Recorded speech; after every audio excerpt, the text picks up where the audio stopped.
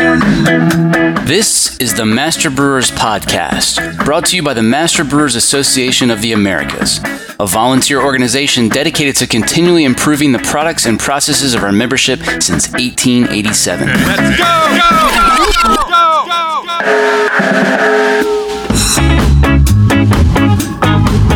Master Brewers brings you interviews with the industry's best and brightest in brewing science, technology, and operations.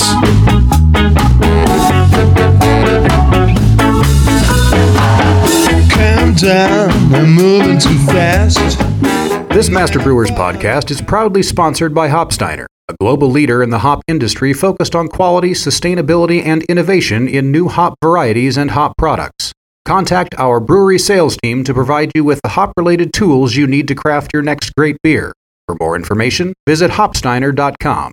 Additional support provided by Draft Lab knows that quality and consistency are your brewery's top priorities.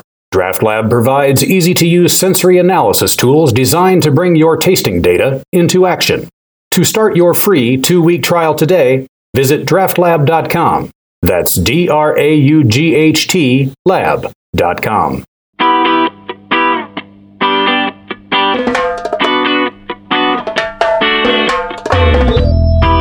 Hi, my name is Lindsay Barr, and I'm a sensory specialist at New Belgium Brewing Company and a co-founder of Draft Lab Sensory Software.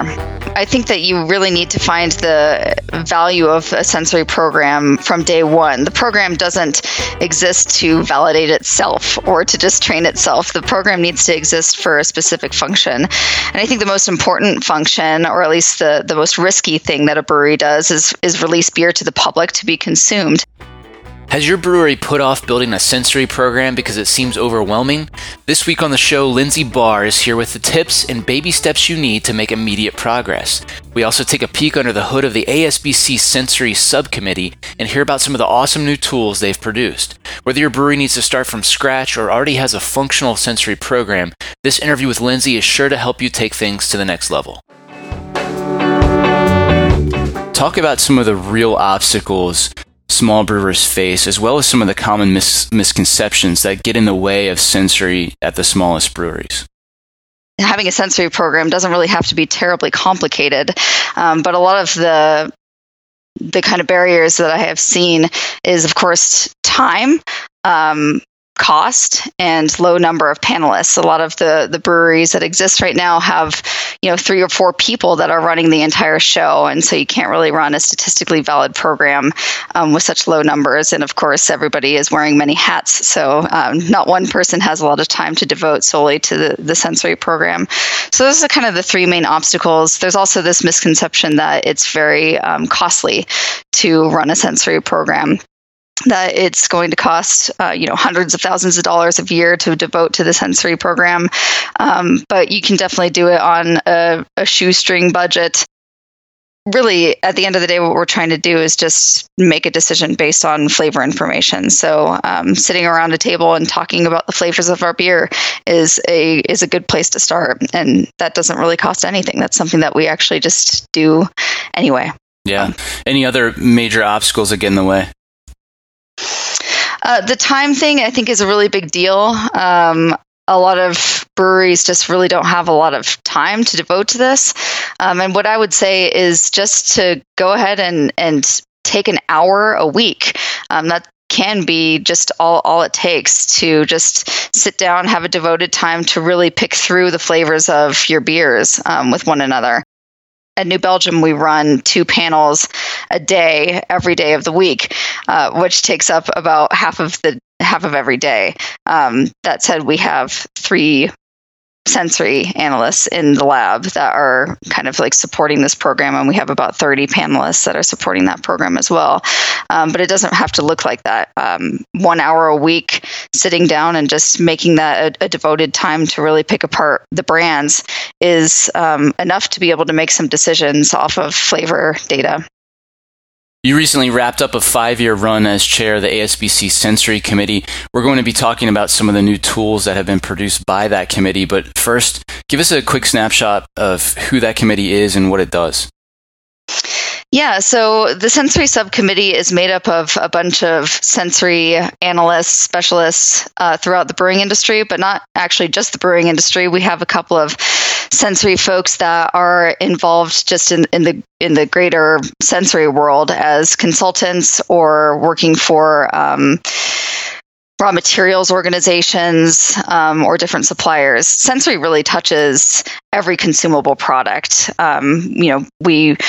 Anything that we touch, taste, smell usually has a sensory department that is supporting those products. So we have quite a few people that are actually just throughout the industry, not necessarily in beer. We have around 20 folks in the sensory subcommittee that devote some time to talking about the methods that they utilize and collaborating with one another to create methods that are specific for the brewing industry. So all of the methods that are in the sensory methods of analysis with the ASBC are all methods that exist widely in the sensory industry. They've just been adapted and adjusted to really be specific for the brewing industry. So a lot of them have been pared down from, these 30-page long documents to 3 pages and are really just very specific towards the brewing industry. The committee recently published a sensory QA production release method. This is meant to be sort of an easy, final, true-to-brand test that breweries of any size could use, right? Right. Yeah, that method was long overdue, and I'm a little embarrassed to say that it took us 5 years to finally publish that method. The methods of analysis, as it stands now, have a lot of really pretty complicated methods that are created for very specific purposes, and we failed to put a method together that was just, how do I release my beer? Like, how do I make sure that the beer that is going out of the door is free of off flavors and true to its brand intent? And so we finally created that. That was a collaboration with a few different medium-sized breweries in the industry, and we all kind of started talking about this and determined that we were more or less doing the same thing anyway, even though it wasn't necessarily documented anywhere. So we just put our heads together to publish and to document and publish a production release method. And it is called product release QA method. It seems like this would be a great place to start if you're developing a new program and you need to start small, right? Yeah, absolutely. I mean, I think that you really need to find the value of a sensory program from day one. The program doesn't exist to validate itself or to just train itself. The program needs to exist for a specific function. And I think the most important function, or at least the most risky thing that a brewery does, is release beer to the public to be consumed. And if that beer is not what the brewer intended it to be, or if it has a defect, it can, really mar the reputation of a brewery and have a major impact on sales. So I think the first thing that breweries should be focusing on is that production release. And it's really, quite simple. When it comes down to it, it's just, how do I know what I'm making? What is the target that I'm going after? And then what are those normal limits of variation that I'm okay with seeing in this product? And then how do I know that I am hitting that target over and over and over again as I produce the same beer under the same brand and release that to the market? I thought it was interesting in that method. You really talk about, and you encourage people to use the true to brand nomenclature instead of sort of a no-go or go or no-go. Talk about that. I thought there was some interesting logic behind that. Yeah, that was really intentional. We sensory scientists are very careful in the language that we use because we know that can really influence how a panelist sees the world and the kind of data that you're going to get from your panelist. So we're very intentional about using the kind of just neutral terminology like true to brand or true to target, rather than go, no go. Go, no go assumes that the panelist is actually making a decision. And they can really get in their heads when they say no go. They're thinking, okay, well, if I say no go, then that means that we're not going to release this beer. And that means that we're going to dump this beer. And that means that we're not going to get a profit sharing check. And that means that we're going under. And, that's what we tend to do with our brains. So we just try to take out all of the decision making from the panelist and just make it really simple. Like you're a trained person who knows what this brand is supposed to taste like. Is it that or is it not? Just very simply, this is what we're going for. Is it that or is it not? And if not, why? And then it's really up to the sensory analyst to determine what to do with that data. And we just don't want our panelists to assume that they are decision makers. They're just instruments that are giving us data, and they're one data point that we're going to look at more holistically when making a decision on what's going to happen, the disposition of that specific beer. Talk a little bit more about that. A panelist might find that a beer is true to brand in some respects, but not in others. Tell us why that matters.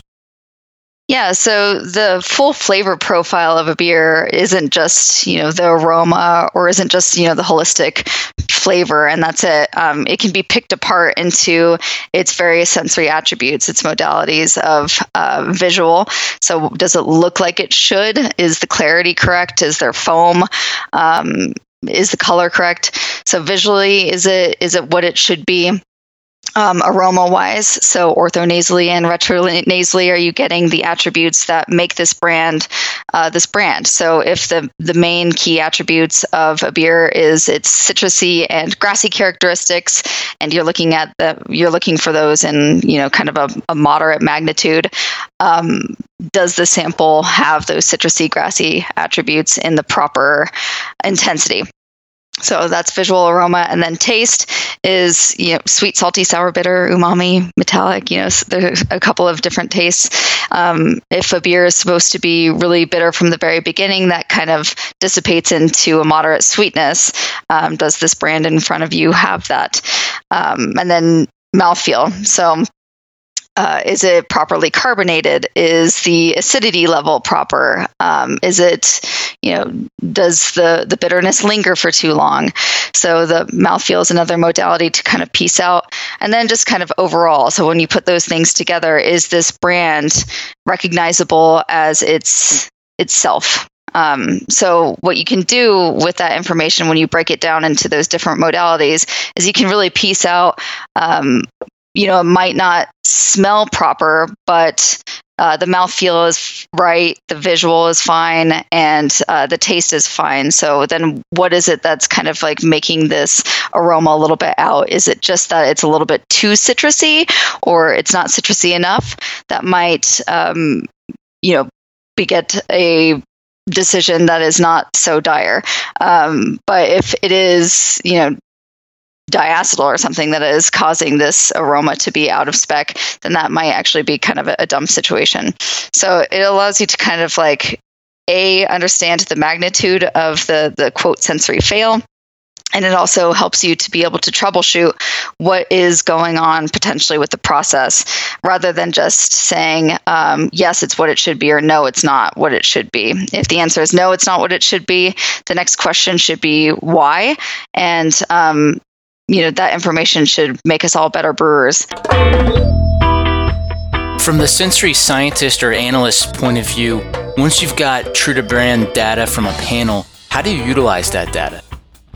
Yeah, so once I have a solid target, and then I have the information on whether or not the specific sample we're evaluating is true to that target, I can then use that information to troubleshoot our process, which is kind of where training comes in. If a panelist just says, no, this isn't true to target, but doesn't really give you any information as to why, it doesn't help you to make adjustments in your process. So specifically with the production and release method, really the next step when you see something that is a little bit off, then you have to ask yourself another series of questions. What is off, and how am I going to answer that question? So I usually follow that up by using a couple of different methods. that we may not have time to go into. But if panelists' comments indicate that the citrus level is a little bit too high, I might do a scaling method on the heels of that to see how high is this citrus level. I might want to see if it is more aged than it should be, and I'll do like more of a scaling kind of method to understand the intensity and the magnitude of those issues. But really the first step is to understand whether the sample is within the normal levels of variation. And we can do that by using just some really simple statistics. A lot of breweries don't really have enough panelists to gain statistical validity in these results. We're just working with proportion data here. So yes, no, is it that or is it not? And if you don't have about 10 panelists that are evaluating these beers, then if one person says that it's not true to target and you have 2 people on your panel, that doesn't mean that 50% of the public at large is going to recognize this as a defect. So you really need more than 2 people to do stats. But the general stats are just control charts, and you can see where you normally are and whether or not the sample that you're tasting has more percent defect, a greater percent defect than you would typically see. We kind of account for about 20% of our panelists just saying that a beer isn't true to brand on a daily basis, and that's just the general noise that we're going to see. So if we see a significant amount more saying that it's off, then we have a real reason to react to that. So that's how we would do the stats. Like I said, a lot of breweries don't really have enough people to run stats. So what's really useful is once everybody just does their normal evaluation, to just sit around and talk about it. Like, okay, well, 3 of our 5 people said that this was a little bit high in citrus. How are we going to adjust for that in the future? Are we going to react to this really are we going to react to this dramatically? Are we going to dump this? Or is this something that we're comfortable releasing?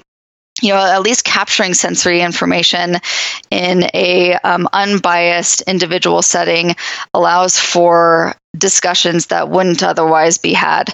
If you're just kind of sitting around and drinking a beer with your coworkers, you're not really picking it apart. But if you're intentionally sitting down and picking it apart, it can spur on some discussions that will ultimately kind of help progress the betterment of the brewery in general. 20% seems like a lot of noise when you talk about that level of the staff rejecting something that's true to brand. Is that just because Sally has a cold today and Bob smoked a cigarette beforehand and somebody's just not on? I mean, how do you get that much noise in the process? Well, yeah. I mean, first of all, beer is we all have our different limitations. We all have our sensitivities to various attributes that might show up in beer, and we all have our variable tolerance. So Sally might be like really not very tolerant of any kind of shifts in citrus flavor, but Bob kind of allows for a lot of citrus variation. And so we know that we have just inherent human to human variation. And that's a good thing. That means that, where Sally is not doing so great, Bob can pick up the slack. So having more panelists is always going to be better for the brewery. But yeah, that 20% is either going to be caused by actual beer variation or by panelist variation. And we try to minimize panelist variation as much as possible through constant training and standardization of the sensory lab so that we are pretty sure that we're getting solid results from everyone. But at the brewery, we know our panelists really well. We know what they are sensitive to, where their tolerance limits are. And so if I see, Bob flagging for something every single day, I know that that's probably just variation in Bob. And so I'll usually have just a conversation with him and try to get him back in line. So yeah, I mean, 20% is actually kind of reasonable if you have a panel of 10 or more, in my experience at least. And you do want your panelists flagging things pretty constantly. The last thing that you want is for panelists to just go into the booth and saying that everything is just fine, true to brand, pass. You want them to really be picking apart your beers. And then you can use that information however you please. So if 50% of your panel says that the beer is too citrusy, you might not decide to dump the beer, but you'll probably want to go back and look at the process. So you want to encourage your panelists to be verbose and to be pretty critical. All right, I like it. So that's a good segue into, obviously if you want to have as many people on the panel as possible, and you've talked about the importance of training, let's talk about sort of the overhaul of Sensory 4 that your group took on. Why did you take that on? What did you want to accomplish there? Yeah, so a little bit of background. Sensory 4 was just a panelist training and selection method in the methods of analysis for the ASBC. And that is a really big method. And how it stood, it was written 15 or so years ago. How it stood was basically just, having panelists evaluate a couple of different levels of sweetness and bitterness and using that as a means of selecting your panel. Not many panels really do that. And it's, in my opinion, it's really not that useful of information without having your panelists trained. We like to give our panelists a decent amount of training before we determine whether or not they are capable of having a seat on the panel. So we decided to just go ahead and blow up that method and actually break it up into 3 different methods. We originally started by just trying to modify what that method was, but it quickly became much bigger than we had intended it to be. So we broke it up into 3 different methods. One of them is just brand description generation and evaluation. So one of the main functions of a sensory program is product development. So how do I generate a description for the brands that I'm making? And then how do I evaluate those brands moving forward?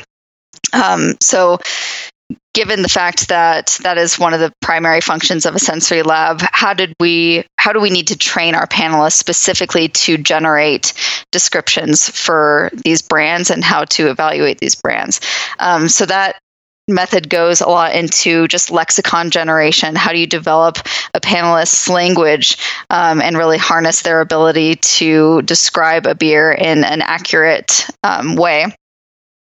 And then how do we train them to evaluate a beer in the same manner moving forward? So that method is specific towards lexicon development and evaluating beer.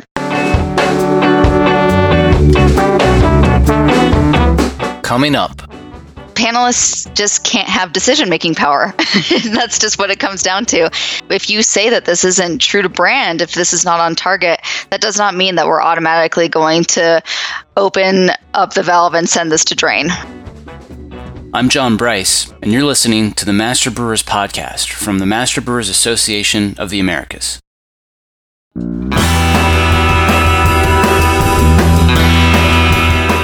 This Master Brewers Podcast is proudly sponsored by Barna Mechanical, a full-service design-build firm specializing in turnkey process and utility systems for the brewing industry. We partner with some of the best craft brewers in the U.S. to ensure the great beer they brew is what their customers get in every glass, bottle, can, or keg. You know beer. We know breweries. Additional support provided by ABS Commercial is a full-service brewery and parts outfitter. From our Raleigh headquarters to our Denver office, we proudly offer brew houses and fermenters from 3 barrels and up, yeast brinks, boilers, kegs, chillers, tri-clamp, and other stainless parts, all with the quickest delivery and lead times in the industry. Learn more at abs-commercial.com or call 877-BREW-ABS. ABS Commercial. We are brewers. Here's what's coming up on the Master Brewers calendar. District Rocky Mountain meets at Miller Coors in Golden, Colorado, October 25th. The first weekend in November is a real trilemma for vendor reps. District Mid-Atlantic meets at DC Brow, District Mid-South meets at New Realm in Atlanta, and District Southern California meets at Anheuser-Busch in Los Angeles. The following week is busy in Canada with the Ontario Craft Brewers Conference November 7th and 8th, and District Eastern Canada in Montreal also on the 8th. District St. Paul, Minneapolis meets November 8th at Bad Weather Brewing in St. Paul. Also on the 8th, District Northern California is at Urban Roots Brewing and Smokehouse in Sacramento. The brand new District Northern Illinois is holding its inaugural meeting at Goose Island in Chicago, November 9th. Or if you're on the East Coast, I bet my buddy John Clegg wants to buy you a beer at District New England's fall meeting at Sebago Brewing on the same day. Just when you thought November couldn't get any busier, there's a HACCP course and a district meeting in Ontario on November 13th and 14th, and Districts Milwaukee and St. Louis both meet November 15th. Check out the full calendar of events at mbaa.com for more details or to find a district meeting near you. Now back to the show.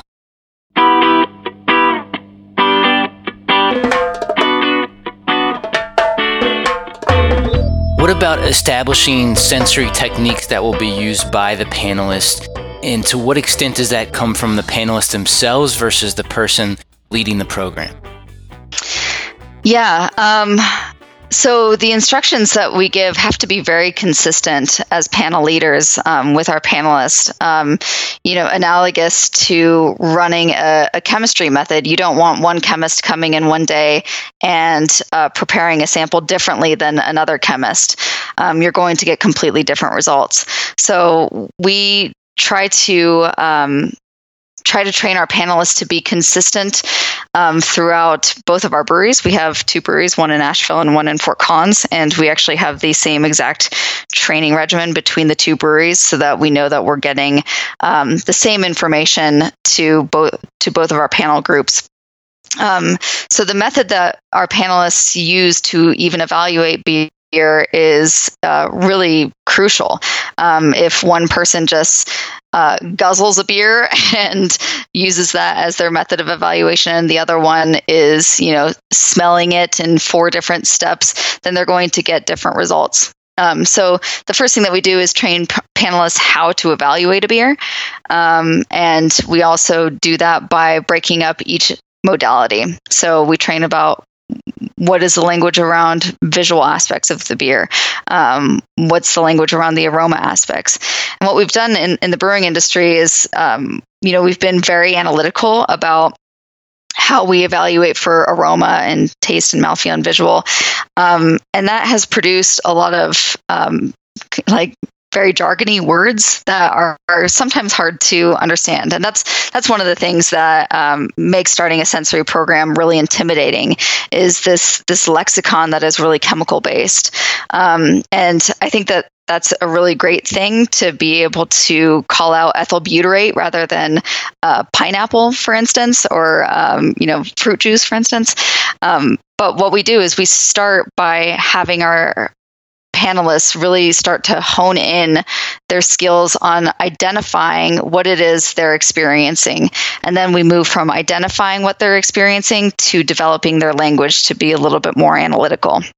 So we want to start with fruit juice and calling that fruit juice. And then we hopefully are able to progress our panelist language to start calling out really specific chemical compounds, because that's really where we can get to some solid troubleshooting. If we know that we're looking at an ethyl butyrate situation, we can troubleshoot that a lot easier than we can a fruit juice situation. Fair enough. Yeah, that makes sense. It does. So one thing I thought that was interesting is in the method you point out that, a lot of people want to do visual first, but you really recommend moving that to the end. Why is that?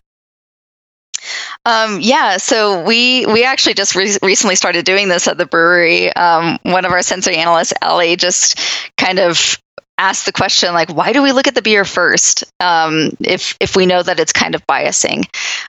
We were seeing some very subtle color issues or color derivations between the two breweries and one of our brands, and we thought that was biasing our panelists to automatically call out other flavors that might have not been there. So instead of having our panelists automatically assume what a beer is going to taste like by looking at it, we ask them to evaluate visual last. If you look at a dark beer, you're going to assume that there's roasty, chocolatey, smoky aromas, and it actually might not be that at all. There might not be anything that is remotely roasty. It's the same reason why we don't give our panelists a pineapple sriracha beer and call it, this is a pineapple sriracha beer, because we would assume that they would call out both pineapple and sriracha, even when those attributes might not actually be there. So we basically want their unbiased feedback on the beer itself, and visual can be quite biasing and can lead to aroma evaluations that may not be consistent with what's actually going on in the beer. So we put visual last, and we don't give a lot of brand information if it's going to be biasing, like in the case of like a pineapple sriracha beer. Yeah, and on a similar note, in addition to bias, you talk about how, in the method, how taste is often confused with other sensations in the mouth.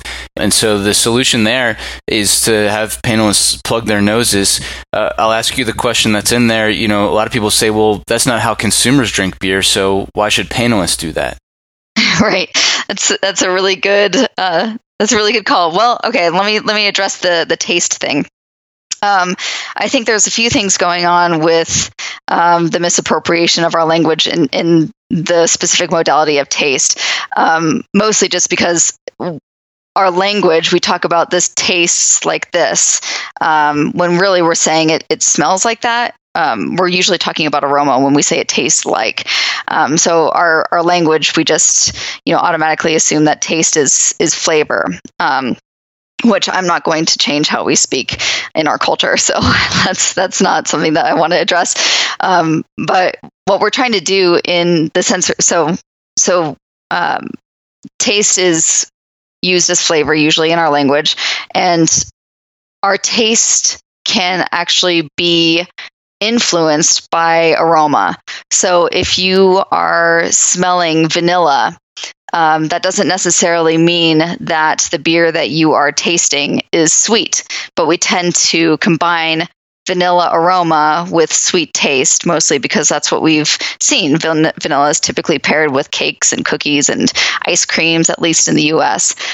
So we're actually not getting an accurate read on the level of sweetness of the beer if we're smelling aroma and allowing for that to influence the intensity of taste. So our main function as a sensory panel is to, alert to various process deviations, and also to, help in product development and troubleshoot and that kind of thing.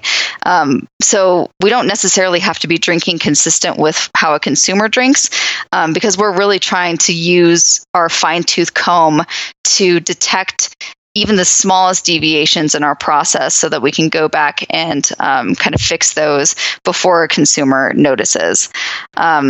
So, of course, panel data, that's why I say not every single panel fail needs to result in a dump, because a lot of times what we're seeing might not have any kind of consumer impact.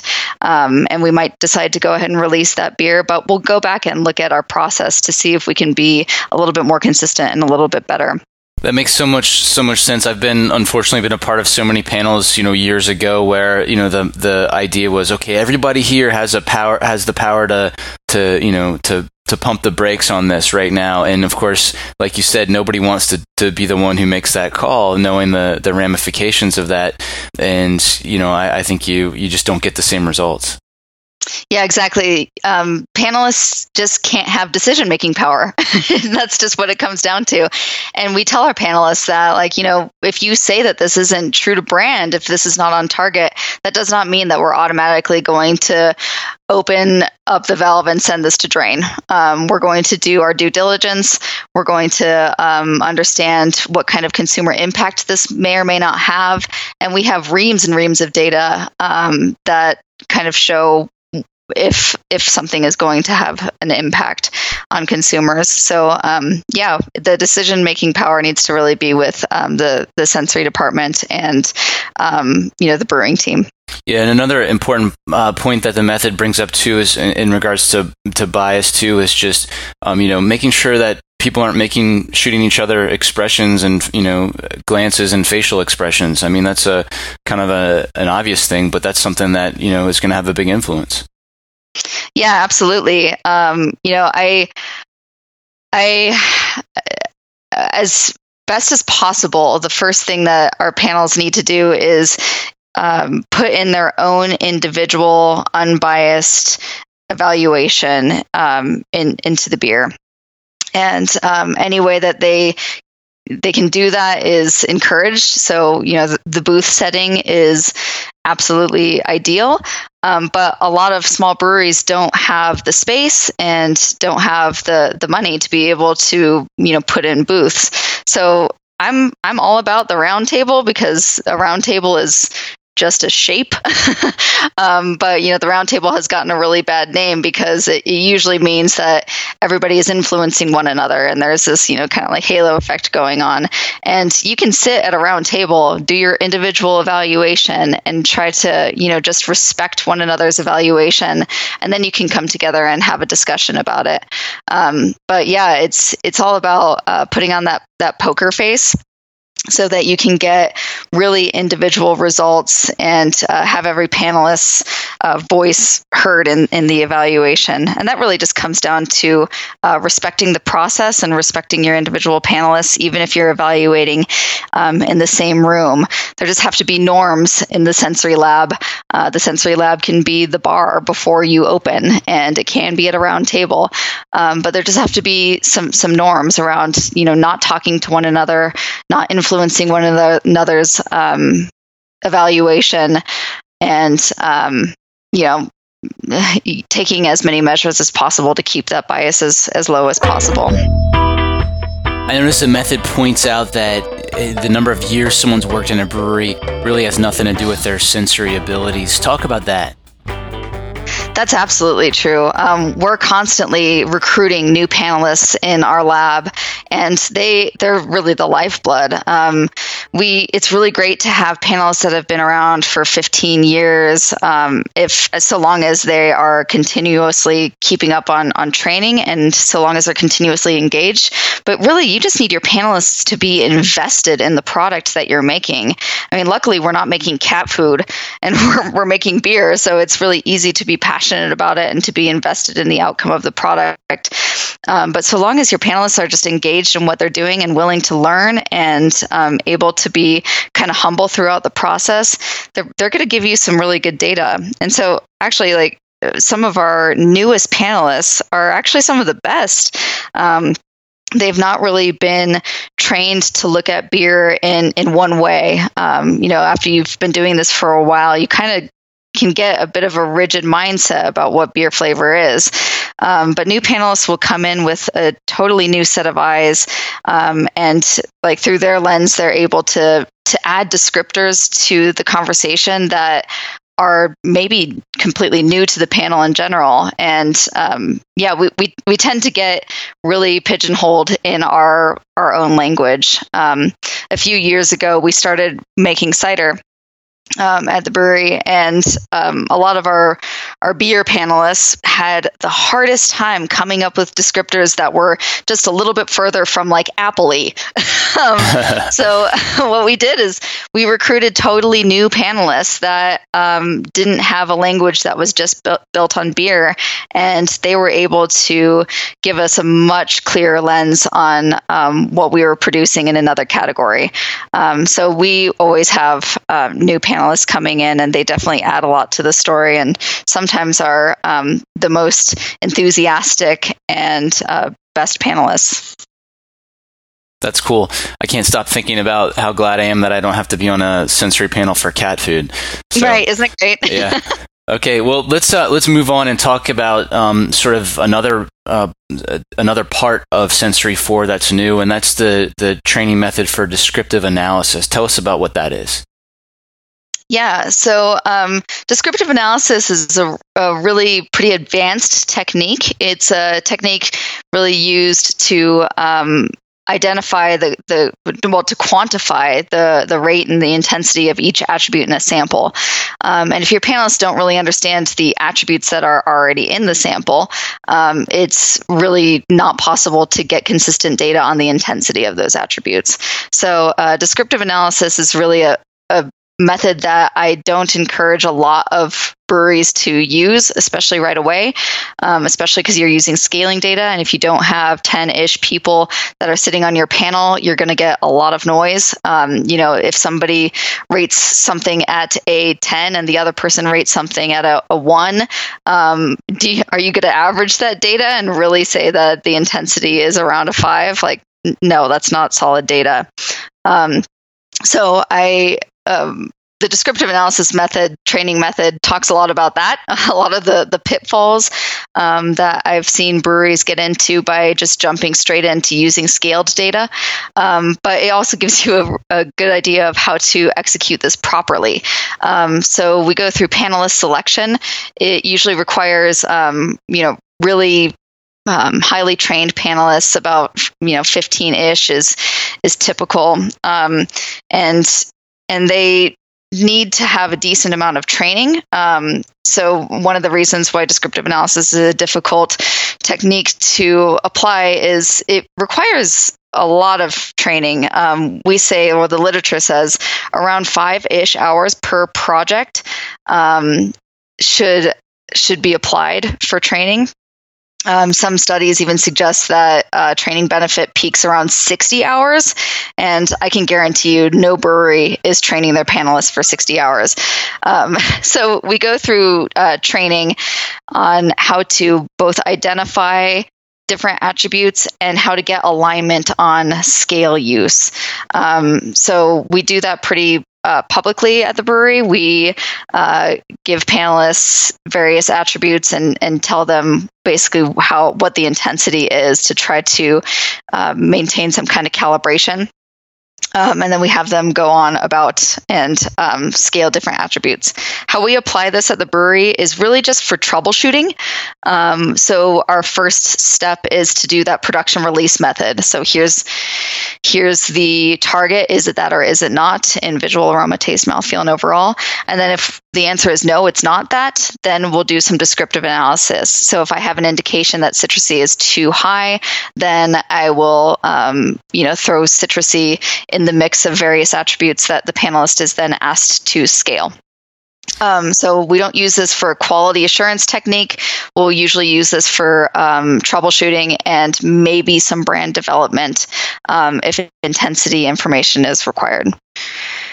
All right. How about let's get into that third and final part of Sensory 4. So that's going to be the training method that's QA and production focused. Talk about that. This is what you would typically call attribute training. Most people are pretty familiar with attribute training. Essentially, you're just going to spike known levels of various food grade standards into beer that could potentially arise throughout the process.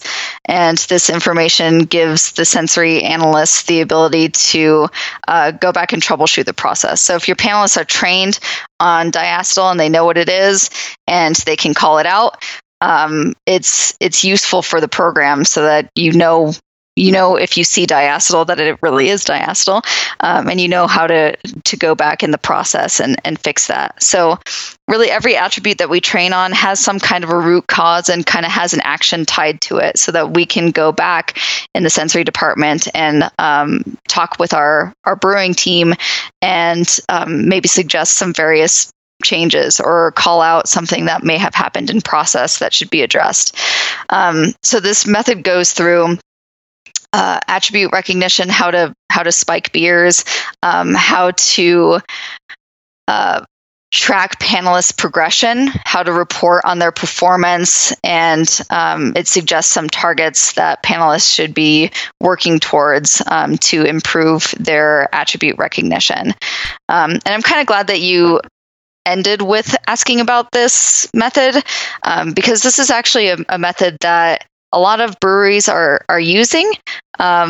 and maybe using even too intensely. This is like, the only way that panelists are trained. But it really gives you a good idea of how to identify defects. But this doesn't really help you develop a language that is going to help brewing develop new products. So if we are only focused on attribute recognition, the targets that we're going to come up with are going to be riddled with jargon and maybe even defects if that's the language that they've been taught to use. So we also need to balance this out with using analogy as part of their language development so that they can create descriptions for IPAs that are not necessarily saying like ethyl butyrate with a little bit of T2N and a slight amount of ethyl hexanoate.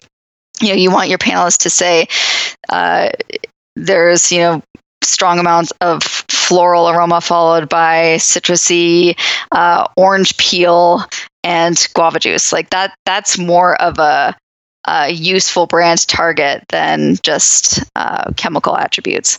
So this has to really be paired with that first method that we talked about for training with the intent of brand description and evaluation. Your method also helps people understand what they should do with the data, right? Yeah. So we go through, and it's a pretty short method. It's still like 7 pages, so you can't go through too much in 7 pages. But it gives a good idea of how do you report on panelist performance, and how do you just manage the data that you're going to get. It's really not enough for a panelist to say, I've seen diacetyl and therefore I know what diacetyl is. Until you're actually tracking your panelist data, you can't really utilize that information that they're going to be giving you. For example, if you've spiked diacetyl 10 times and someone has seen it 10 times, but they've never gotten it correct, and then they say diacetyl on panel, you're probably not going to want to use that information. You're going to want to take it with a big grain of salt. So really that attribute data isn't really that useful in the panel setting unless you are tracking it, unless you know what your panelists are capable of smelling and what they're not capable of smelling. So yeah, it goes through how to collect some data, how to store that data, and then how to communicate that to your panelists. One thing I didn't ask that I wanted to, in regards to the True to Brands test, how do you deal with that when it comes to new brands? Because so many breweries are constantly releasing new brands. How do you approach True to Brand for something that's brand new? That's a really good question, and it requires a different test altogether because there really isn't a brand that's established. And we're, New Belgium is in the same boat. We're creating a lot of different beers all of the time. And sometimes we'll see a brand once or twice. And so asking the True to Brand question isn't really that useful. So we actually just kind of changed the terminology. What we do is we sit down with the brewers, whoever is creating this beer, and we just ask them to, when they're developing the recipe, to write down what their intent is. So why are you adding caramel malt and Saaz hops? You're probably looking for a little bit of a darker color and some residual sugar and sweetness, and you're looking for like a spicy noble character. Boom. You just wrote a brand description based on what you were using to develop that recipe. So we ask them to generate a target based on what they're going for. And then we have our panelists evaluate the beer without having the target in front of them, just unbiased. Here's a beer. What does it smell like? What does it taste like? What does it feel like? What does it look like? And then they're able to evaluate that, the beer unbiased. And then they're given that target description at the end and are told, this is what the brewer was going for. Did they achieve that or not? So it's a little bit of a different take on the True to Brand test, or the True to Target test, by basically having panelists generate a description without any information about the beer, and then you can compare that description to what the brewer intended and see whether or not they hit it. And then how quickly can you transition that to a True to Brand? I mean, do you say, okay, we've brewed this 3 times now and evaluated 3 times. Now we're going to do now we're going to say it's true to brand, or how fast does that work? Yeah, I think we should always allow for a little bit of a dial-in period when we're scaling up a brand. So it can be difficult to go from a brewer's intent to a perfect scale up on the first try. So we need to allow for a little bit of tweaking to happen. So we would do that method, just a describe method. If you're using DraftLab, it's just called the describe method. If you would use that method probably about, like you said, about 3 times, or until you really think that you have dialed in what that brand is going to be at full scale. And then you can lock that description in and then start asking the question of whether or not the subsequent samples are true to that brand. So yeah, I think you need a little bit of time to dial it in for your panelists to understand that brand, and to generate a description that allows for a certain amount of variability in the process. Okay, great. In addition to the overhaul of Sensory 4, the Sensory Subcommittee published a couple of methods for evaluation of raw materials. Tell us about those. Yeah, I'm really proud of these methods. We first of all had to come up with a way of validating that these methods are repeatable and sensitive. So the first method that we published is called the hot steep method, and that is a malt sensory method. Cassie from Breeze was really integral in creating this method, and we did a lot of beta testing at New Belgium, and my friend Andrea at Valley Malt also did a lot of beta testing, Anna as well from Highland did a lot of beta testing, and we just tried to dial in what this method would look like and how we could do this repeatably. So a few years ago, we've validated that this method is both repeatable and sensitive, meaning that if 2 different sensory analysts prepared the wort for this method, that you would get the same results. So it's repeatable.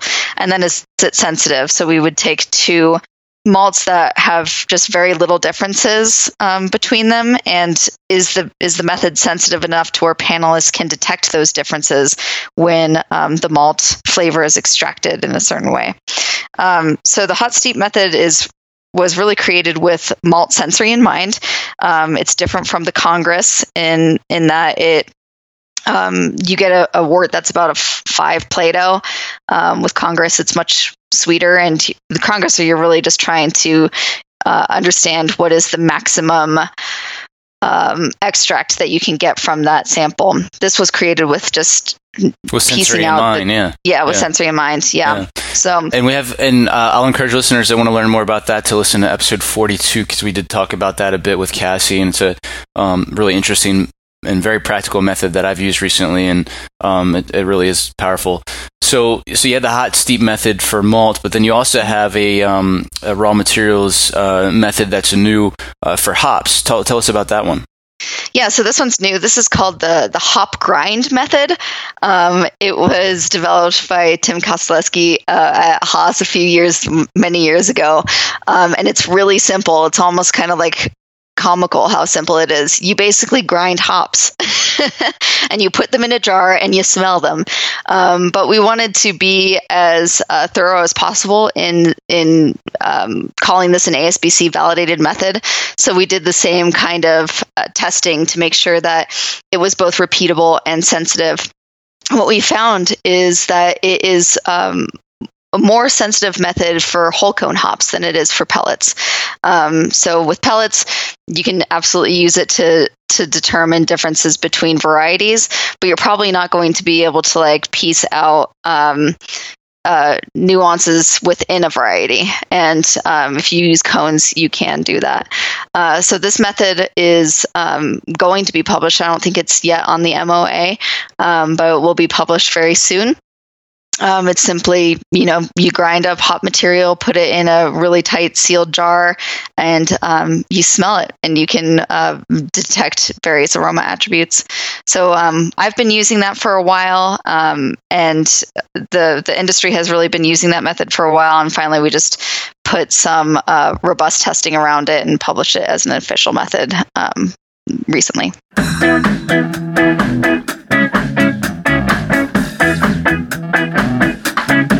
That was Lindsay Barr here on the Master Brewers podcast.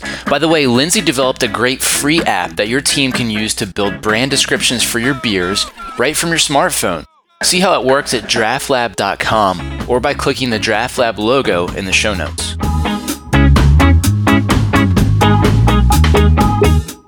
Hey, remember the Belgian beer book that Sten Mertens and Jan Stencils talked about on episode 101, The Yeasts of Tomorrow? Well, great news. It's now available in the Master Brewers bookstore. Just go to mbaa.com/store and type Belgian beer into the search bar to get your copy today. One day, like everyone else did. Calm down, I'm moving too fast. And then I hit on the ground. Just like that one day.